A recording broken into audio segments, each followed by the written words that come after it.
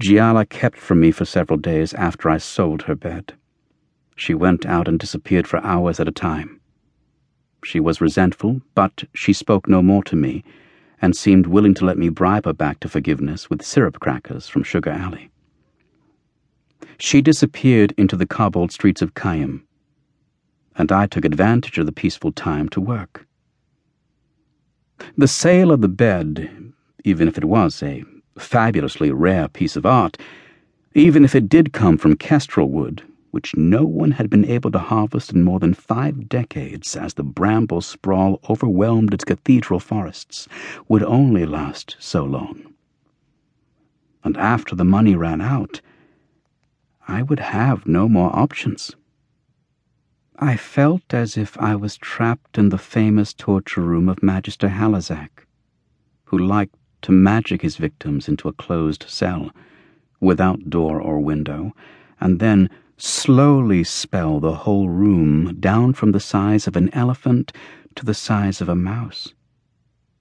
It was said that Halazak took great pleasure listening to people's screams, and then, as their prison shrank beyond their ability to bear, he would place a goblet below the tiny stone box to catch the juices of his dying enemies and drink to his own long health.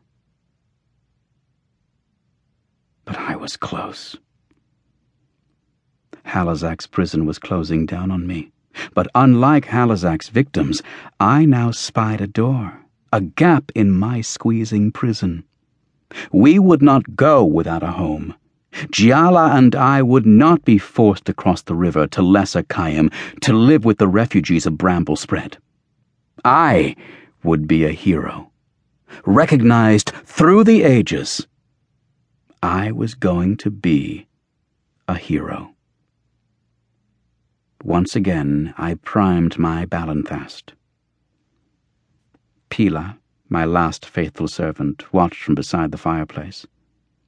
She had gone from a smiling young girl to a grown woman who now looked at me with a cocked head and a thoughtful expression as if I was already mad. She had brought in the final bits of my refashioned device, and my workshop was a new disaster of brass nails, armatures, and iron filings. The debris of inspiration. I smiled at Pila. "This time it will work," I said. The reek of burnt neem and mint filled the air. In the glass chamber atop the Balanthast, a few sprigs of mint lay within.